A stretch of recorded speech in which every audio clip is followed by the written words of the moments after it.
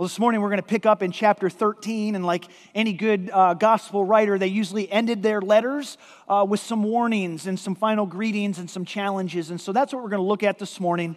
I'm going to start reading in 2 Corinthians chapter 13 and read verses 5 through 10. Follow along with me as I read. Paul says, "Examine yourselves to see whether you are in the faith. Test yourselves, or do you not realize this about yourselves, that Jesus Christ is in you? Unless indeed you fail to meet the test. I hope you will find out that we have not failed the test. But we pray that God may that you may not do. We pray to God that you may not do wrong, not that we may appear to have met the test, but that you may do what is right. Though we may have seemed to have failed, for we cannot do anything against the truth, but only for the truth. For we are glad when we are weak and you are strong. Your restoration, it's what we pray for." Verse 10, "For these reasons I write these things while I'm away from you, that when I come I may not have to be severe in my use of the authority that the Lord has given me to build up and not for tearing down." And so there in those 6 verses, there are 2 challenges that we want to walk away from this entire series with these 2 challenges. And the first one is this. Paul is saying to them right off the bat, worry about yourself. One of my favorite YouTube videos, and you can go home and Google this, it's absolutely great, is this little 3-year-old, and she's in the back seat of her car, and she's struggling to get her car seat unbuckled. Now, those 5-point harnesses are designed so that a 3-year-old can't do that, and her dad is having a lot of fun with it. He's turned around from the driver's seat, and he's recording her. And finally, after she's struggling and she can't get it, he says, "Sweetie, can I help you?" And with all the muster of a 3-year-old princess, she turns to him and she points her little finger and she says, "Worry about yourself, Dad. Worry about yourself." That's Paul here. Throughout this entire letter, we've seen this common theme that Paul has been defending himself against these false accusations over and over and over. These jealous leaders have been trying to discredit him. And he spent an incredible amount of real estate, more than he wished to have spent, writing about why he is a true apostle of Jesus. And now it's time for him to flip the script. Now it's time for him to put the ball back in their court. Look at verse 5 with me. He says, "Examine yourselves to see whether you are part of the faith. Test yourselves, or do you not realize this about yourselves, that Jesus Christ is even in you? Unless, of course, you fail to meet the test." What Paul's saying is he's saying, listen, you have been so worried about me, it's time to worry about yourself. In the original language, those pronouns have a huge emphasis. You worry about yourself. He basically goes on to say that as their spiritual father, he says, listen, if I'm a fake apostle, then your faith is fake as well. And he's not very pleased by the fact that he's had to prove himself over and over and over that he's the real deal. And then to top it all off, he looks around, he observes their lack of faith, he observes how they have fallen for this false teaching, he observes their hostility, and he says, I'm at the point where I don't even think some of you, and he's talking to the church, I don't think that some of you are even in the faith. Your biggest problem, he says, is not me. You need to worry about yourself. We live in a relatively conservative community, and while this statistic is changing, it would not be unusual, at least for people my age, regardless of their church background, to say that, yes, in fact, I am a Christian. They would declare themselves as a Christian. Now, even within the church, it's not lost on me in evangelical circles to join a church. Typically, you have a form that you fill out that you profess Jesus Christ as your Lord and Savior. You say, yes, I have done that. Yes, I have been baptized, and you become a church member. And maybe that's how it was for the church at Corinth too, but Paul's looking around and he's not buying it. In fact, he loves them too much to just move on. He's not willing to sign off without challenging them to take a hard look at their own lives to determine if, in fact, they are truly following Jesus. You know, maybe this is something that some of us need to hear this morning. Maybe your motto in life is fake it till you make it. And in some ways, that's a great motto. It's kind of a motto of my life, like lead with confidence until your competency catches up, right? But when it comes to eternity, that's not how it works. If you fake it, you will not make it. And so despite this room being filled mostly with professing Christians today, I want to step up to Paul's challenge. I want to challenge you to step up to his challenge to do a little self-examination. This isn't meant to discourage you. This isn't meant for you to walk out of here with your head held low. This is meant for you to be able to discern whether or not you are in Christ, and also to find some of those areas of your lives that maybe you need to repent of this morning. It's quite possible that some of us have grown a little cold in our relationship with Jesus.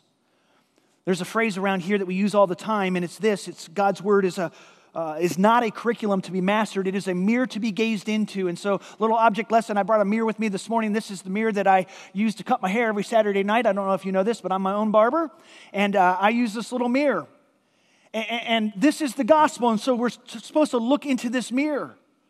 But here's what I've discovered. It's often funner, and I know that's not a word, but it's often funner to kind of turn that mirror around a little bit and to look for somebody else that we think needs to hear this. And so this morning, this self-assessment is for you. And so just to make sure that we're all on the same page, I want you to repeat these words after me this morning. Say, today, it's all about me. Today, it's all about me. Okay, well, let's see what we can do, and let's see what trouble we can stir up this morning. Self-examining questions. What are some of them? And so as pastors, we've decided this week to step a little bit out of this passage to begin with, to look at some of these questions. The first question I want you to ask yourself, when it comes to sin, are you waging war or are you making peace? When it comes to sin, are you waging war or are you making peace? You may have heard somebody say in your lifetime, we're all sinners, it's just the way it is. And the first half of that statement is in fact true. We are all sinners. We are totally depraved. We have all fallen short of God's standard for holiness. But the second part of that statement does not have to be true. An authentic Christian should never say that's just the way it is. That's denying the power of the cross. And so are you someone that's quick to cry legalism when someone starts talking seriously about sin? Are you quick to accuse somebody of being judgmental when God is really using them to expose some of the sin in your own life? None of us should ever say, what's the big deal? Everybody does it. Apostle Paul wrote another letter, this time to the Christians in Rome. He had hoped to come visit them, and so he sent ahead a letter. In Romans chapter 8, verse 13, we've studied this verse before. Paul says, for if you live according to the flesh, you will die. But if by the Spirit you put to death the deeds of the body, you will live. Paul's talking about waging war. He's talking about putting something to death. Many years ago, I worked with someone who professed Christ, but was really probably the most critical person I've ever met. And they used to say, oh, don't mind me, it's just the way I am. You see, this person had made peace with their sin. And so this morning, I want you to think about your besetting sin for just a minute. You say, well, what's a besetting sin? We're introduced to that thought in Hebrews chapter 12, verses 1 and 2. It's the weight that so easily entangles us, is the language of the author there. It's the sin pattern that I am most likely to fall into. It's unique to me. Okay, so whatever your attractions are, whatever the idols of your life are, that's your besetting sin. It's the place that you most easily gravitate to outside of the gospel. Anger is a common besetting sin. Jealousy is a common besetting sin. Insecurity, people-pleasing, materialism, lust. You get the picture. These are all common besetting sins. And so here's the self-examining question to ask yourself this morning. Are you actively putting these deeds to death? Or are you waging war against them? Are you making peace with these things? It's a question that we have to ask ourselves to really be able to discern, are we in the faith? Here's the second question. If you're taking notes, I want you to ask yourself, do you say that you have no sin? Do you say that you have no sin? I think sometimes this is worse than making peace with our sin. Listen to 1 John chapter 1, verse 8. If we say we have no sin, then we deceive ourselves, and the truth is not in us. So what is the truth? The truth is the hope of the gospel. The gospel is the story of Jesus Christ, his death, burial, and resurrection. And so if we say we have no sin, the truth of the gospel of Jesus Christ is not in us.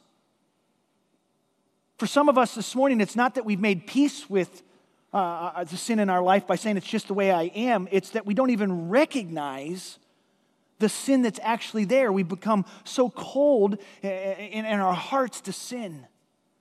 And so maybe you're not saying the words, I have no sin, but you become totally insensitive to the areas of your life that you know are out of conformity of the gospel. And so a good question to ask yourself, when was the last time that you confessed, when was the last time you wept over your sin? When was the last time that you were broken by the reality of your brokenness, of your willingness, of your ability, of your inclination to sin? When was the last time that broke your heart? You know what the opposite of claiming that you have no sin is? It's a life that's marked by confession. Many of you have memorized the very next verse, 1 John chapter 1, verse 9, that if we confess our sins, he is faithful and just to forgive us our sins and to cleanse us from all unrighteousness. And so in these two verses, we have the tale of two cities, the tale of two people. We have one person whose life is marked by saying they have no sin. You have another person whose life is marked by confession. And so we have to understand that the theme of the gospel is repentance. And so if that is the theme, which we've studied over and over and seen that it is, then is my life filled with confession? Remember, we say this all the time. Confession is agreeing with God about my sin. Repentance is turning and walking in a different direction. And so the question to ask ourselves is, when was the last time that I actually confessed my sin? It's a great question to ask. Here's the third question to ask ourselves. Do you look like Jesus to the people around you? Do you look like Jesus to the people around you? Staying in 1 John, listen to the apostle's words. In chapter 2, verse 6, he says, whoever says that he abides in Jesus ought to walk in the same way in which Jesus walked. There's a beautiful word picture of this. When I was little and it would snow, I would go outside and try to help my dad shovel, right? And you can picture this, every little guy has tried to do this. When his dad's walking in the snow, here comes the little guy behind him trying to take these big giant steps so that my feet match his footprints, right? I was trying to be like my daddy. I wasn't doing a very good job at it, but at least I was trying. In the same way, that's the Christian, that's the cry of the gospel in the Christians' lives, that our greatest desire is to follow in our Father's footsteps. And so do people see you walking in the footsteps of Jesus? Or do you laugh at the same things that your unsaved friends laughed at? Do you use the same crude language? Do you use the same coarse joking? Do you use the same critical words? Do those words flow out of your heart? It's a good question to ask ourselves. Do I look like Jesus to the people around me? Now listen, this is some heavy stuff, so if you're listening, smack your neighbor and make sure they're awake. Say, wake up. Everybody take a deep breath because we're going to come up for air for just a second and we're going to dive back down in the water in just a moment. But it's appropriate to ask ourselves these questions every now and then. It's appropriate to do this type of self-assessment. We could go on and on, but for the sake of time, let's move on to Paul's next challenge, and then we'll come back to some more questions in just a few moments. In verses 9 and 10, we see the challenge from Paul to seek perfection. Seek perfection. Some of you are like, whoa. So you mean to tell me that now perfection's the goal? You're kidding, right? Let me read you verse 9. I want to read it from the old KJV, the old King James Version. Anybody in here find the words of the old King James to be comfort food? Did you grow up in the King James Version? Yeah, like memorizing the gospel, memorizing scripture in Awana. I still go back to the days of the old King's English. Let me read you verse 9 from the KJV. Paul writes, "For we are glad when we are weak, and ye are strong." There's that paradox again of strength and weakness. "And this also we wish," he says, "even your perfection. For we are glad when we are weak, and ye are strong, and this also we wish, even your perfection. The word wish there in the King James literally means to pray. And so what Paul's saying is, I'm praying for your perfection. Now, when I hear the word perfection, I think to myself of absolute sinless perfection. And when I think of that, honestly, I get a little discouraged. I don't know about you, but I get discouraged by that. But here's what we should do when we encounter a word in the gospel that doesn't make sense. We don't understand how that's what the gospel is calling us to, when God surely knows that that's impossible in my life. Then let's dig a little deeper and figure out what that word means. This is the beauty of the internet, okay? This is one of the good things that Google gives us. 40 or 50 years ago, when my dad was in seminary, he had to take 3 years of Greek and 3 years of Hebrew to learn the ancient languages. Now, you can Google it, and it comes up. It's right there for you. And if you Google the word perfection as it's used here in verse 9, it's the word katartisis. Katartisis. And what that means, literally, it's the bringing of something to completion. So the word picture here is the mending of a net. That would be appropriate use of that word. It's also the mending of a broken bone. And so a bone that's been broken and twisted, it's the untwisting of that. It's the setting it back to the way that it should have been. That's exactly what it means here. And so Paul would have been talking about the restoration. That was the word that now we use in the modern day English. He's praying for their restoration towards a specific purpose. And in this case, it was their spiritual maturity. And then look at verse 10 with me. For this reason I write these things while I'm away from you, that when I come, I may not have to be severe in my use of the authority that the Lord has given me for building up, and I don't want to have to tear down. If you're a parent this morning, you totally relate to this. It's no fun. You know the feeling.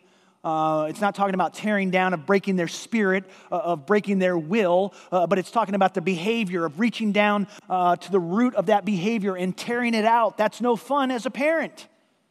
If you find it to be fun, then you need help. You need to get some counseling, because it shouldn't be fun. But what is fun is when you can build on those positive behaviors, when there's progress you never thought it was going to come. And now you can build on that progress. That's what Paul's saying that he hopes to do here. But go back and focus on the first part of verse 10. Paul says, for this reason I write these things. You can almost hear him saying, listen, I'm writing these things so that you can seek perfection in your lives, so that you can become spiritually mature. And so what are these things that Paul is referring to? What are these things that he has written?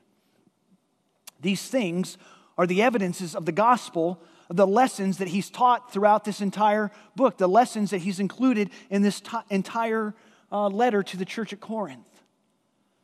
And so we want to wrap up our time in this series, in this theme of examining ourselves, by turning to some of the lessons that we've learned along the way now, starting back on January 29th. I think this is the 16th message for 16 weeks now. What are some of the lessons that Paul has tried to teach us? And so we can just continue these on into the list of self-examining questions. And so question number 4 is this: am I experiencing and sharing the comfort of Christ in affliction? We learned that back in chapter 1. You may remember the title to our very first message was God's Purpose for Our Pain. Let me read out of chapter 1, verses 3 and 4. Blessed be the God and Father of our Lord Jesus Christ, the Father of mercies and God of all comfort, who comforts us in all our affliction, so that we may be able to comfort those who are in any affliction with the comfort with which we ourselves are comforted by God. Paul's saying, listen, the test of a genuineness of our faith is whether or not we are experiencing the comfort of Christ in our pain. And more than that, are we sharing that comfort that we find in Christ? Are we sharing it with others? You may remember that we said during that series that God often uses our greatest place of personal pain as a platform for ministry. So the Christian is comforted by the Father of mercies, while the person who's not in Christ wallows in their misery. But the Christian that has been comforted also uses that pain and the comfort they have found in that to share it with others. And so the question to ask ourselves this morning as a test of the genuineness of our faith Do we make it a habit of comforting others? Here's the next question to ask ourselves. Are the permanent promises of God more important to me than momentary afflictions? Are the permanent promises of God more important to me than the momentary afflictions? Listen to chapter 4, verses 16, 17, and 18. Paul said, "So we don't lose heart. Though our outer self is wasting away, our inner self is being renewed day by day. For this light momentary affliction is preparing for us an eternal weight of glory beyond all comparison as we look not to the things that are seen, but to the things that are unseen. For the things that are seen are transient," meaning they come and go, "but the things that are unseen are eternal." Listen, one of the evidences of the gospel in our lives is that the decaying of our bodies focuses our minds, it points our minds towards the hope of heaven. Because we understand the paradox that death brings life. That's true of the Christ follower. Now, if I'm honest this morning, I'm not particularly looking forward to the journey to get there, okay? The journey itself is a little scary to me. I'm not looking forward to those end days together. But the time of our death, the approaching as evidenced through our decaying bodies, should focus our minds on the eternal. I had the opportunity a few years back at one of our other campuses. There was a gentleman there, had been a member for a long time. And by his own admission, I share his testimony that he hadn't been given Christ free rein to sanctify his life. He had been justified, but wasn't actively, his life was not marked by sanctification until he was diagnosed with congestive heart failure. And in his last days, in the last 3 or 4 months, his mind became very focused on the eternal. And so at that point, I shared a book with him. He told me he wasn't really a reader, but I gave him a book called Heaven by Randy Alcorn. It's really the textbook of everything that the Bible has written about heaven. And it's just a beautiful glimpse of the hope of glory. And this big, tough, rough guy that probably hadn't had many spiritual conversations in his life, that's all he wanted to talk about every time he saw me. He said, "Chris, I think pastors are getting it wrong, because if we understood this, we would be more excited about heaven. Like, I'm actually looking forward to this next journey into eternity." He understood that the decaying of his body was leading him not to death, but to life.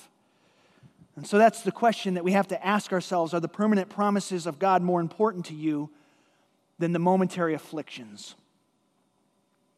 Here's a great question to ask ourselves. Have I become a new creation? Chapter 5, verse 17, I think is one of the most hope-filled promises, if not in the entire Bible, at least in this entire letter. "Therefore, if anyone is in Christ, he is a new creation. The old has passed away. Behold, the new has come." Paul's talking about a radical new creation of the inner being.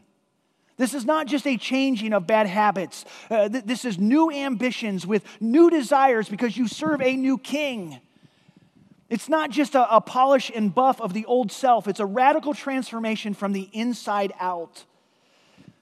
The original language, this phrase, "new has come," means that this newness is a continuing condition. It's a constant reality. I'm constantly being made new. It speaks to our sanctification. That means that every day I look more like Jesus than I did yesterday. And so the question we have to ask ourselves, has my life changed since I met Jesus? The fact that maybe you're not seeing this continuing newness may mean that you've not yet been made righteous in Christ. Paul says this is a good thing to wrestle with. It's good that the room is quiet this morning. These are tough questions to ask ourselves. The next one is just as tough. Am I an ambassador? Am I an ambassador? We see in chapter 5, verse 20, Paul says, "Therefore, we're ambassadors for Christ, God making his appeal through us. We implore you on behalf of Christ, be reconciled to God." And so here's the question to wrestle with this morning. Are you grieved by the fact that people are lost and dying and going to hell, people around you? Are you grieved by that? Are you actively praying for lost people?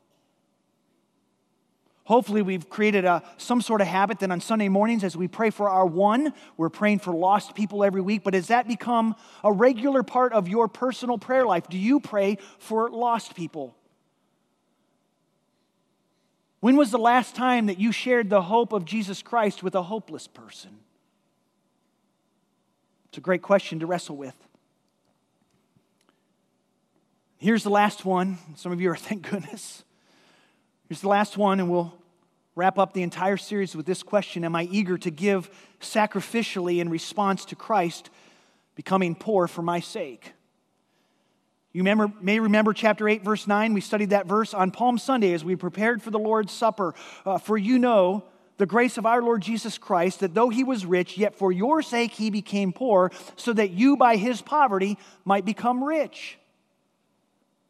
Does the thought that Jesus gave up the riches of heaven so that you could be spiritually rich, does that drive you to live a life of generosity? Are you generous in supporting the work of the Lord? I had somebody try to argue with me recently that when we talk about the giving, making disciples who gather, grow, give, and go, when we give of our time, talent, and treasures. And somebody wanted to argue that it's time, talent, or treasures. No, it's not either or, it's all of the above. When Paul doubled down in chapter 9 and says, specifically, he starts talking about supporting the work of the Lord financially, did that make you uncomfortable? Do you cry legalism anytime somebody wants to talk about giving? Have you comfortably divorced your faith from your finances? A few years ago, after hearing Pastor Brad preach on a particular message, and it was a pretty pointed message, the room was kind of quiet like it is this morning. I remember somebody walking up to him, and this person's still here. I've seen him this morning. And I remember them saying to Pastor Brad, and only half joking, like they said, Pastor Brad, you weren't preaching this morning, you were meddling. Right? Anytime somebody says to me, like, Pastor Chris, that was an incredibly convicting message, my response is usually the same. Like, you've only had to listen to it for 32 minutes and 38 seconds so far, where I've had to listen to it preached at me all week. These should be incredibly convicting questions. These are the types of things that should make you wince. That's what happens when we hold up the mirror of the gospel and allow it to do exploratory surgery in our lives. If you haven't winced this morning, I'll be honest with you very humbly, but very genuinely, I am concerned for your soul. Because that's what this test is this morning. These questions are part of a life-changing test, the most important test that you can ever take. It's a test that really exposes the true you, the secret you, not the you that you walk in here on Sunday morning with, but the real you. The you that maybe not everybody else sees. This is a test for your soul. And it's a test I hope that you've taken this morning as God's Word has been opened.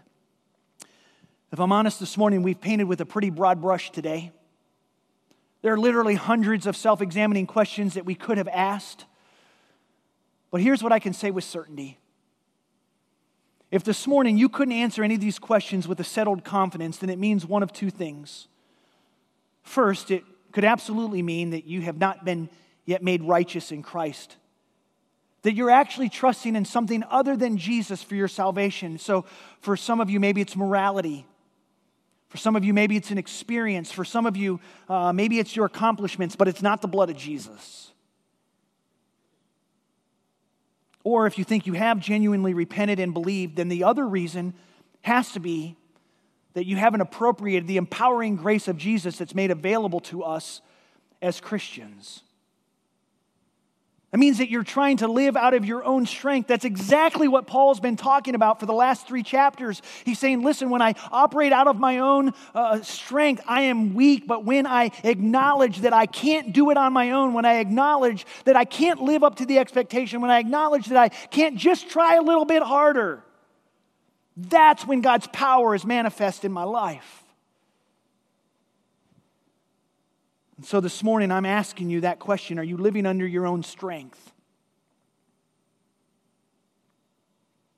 And I'm here to graciously warn you today that if your life is marked by continually operating out of your own strength, season after season after season, then we want to be honest with you this morning and help you ask the question, am I in Christ?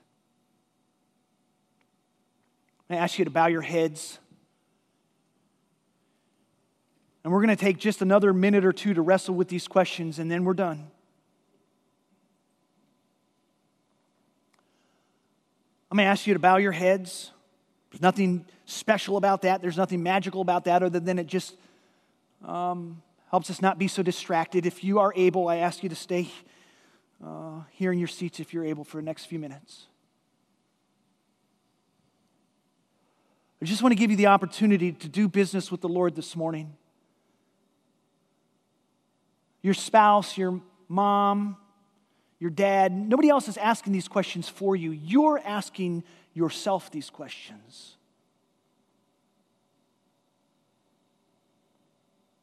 Would you allow the gospel to cut into the dark recesses of your heart this morning? Be honest with yourself.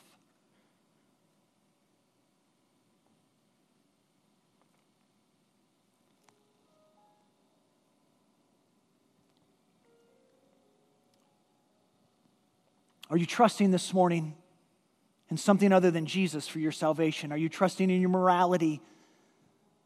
That means that you're kind of a hope-so kind of faith that when you get to heaven, you hope that the good things that you have done stack up high enough to not be sent the other direction. Some of you are trusting in an experience. You had this emotional experience. Real tears were shed. But when you ask yourself the question, does my life look like Jesus? Maybe you're honest this morning and it really doesn't look any more different than anybody else.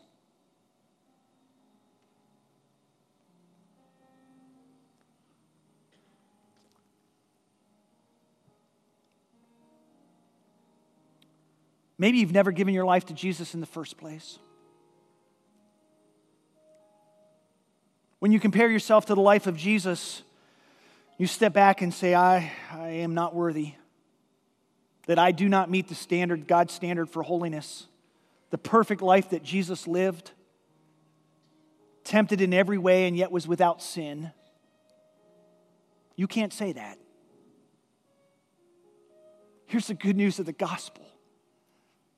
That you don't have to keep trying. That your identity, as we said to our students this morning, it's not based on anything that you can do anyway.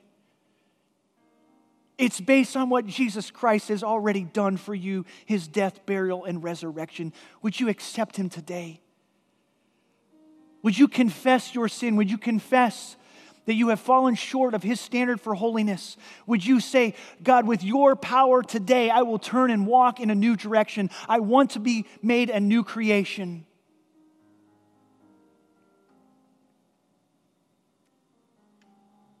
God, hear the cry of our hearts today. God, I pray this morning that those that have been caught up in this mindset of trying harder, of operating in their own strength, God, I pray that this series and this message and the gospel this morning, once and forever, will convince them that they can't do it anyway, that their efforts are futile, and that, God, that they would trust in your empowering grace to change them. God, for those that have never confessed their sins, they've never repented and believed the gospel message, God, I pray that today would be the day of salvation. And friends, today, if that's you and you've never accepted Jesus Christ, you've never asked Him into your life, right there in the quietness of your seat this morning, you can pray a prayer that sounds something like this. It's in your words. There's nothing magical about these words. It's your heart that matters. It's, dear Jesus, today I confess that I have not lived up to your standards for holiness. And God, I cry out for forgiveness, and I look to the completed work of Jesus Christ through His death, burial, and resurrection. God, come into my life today through the power of the Holy Spirit. Help me begin looking like Jesus. Change me from this moment moving forward. God, I look forward to spending the rest of my days with you, whether it's on this earth or in eternity. God, I pray for those that are not willing for one reason or another to pray that prayer this morning. I pray that you would, through the convicting power of the Holy Spirit, that you would draw them to yourself today. Thank you for the power of the gospel. We thank you for the hope that's only found in Jesus Christ. Pray all of this in Jesus' name. Amen.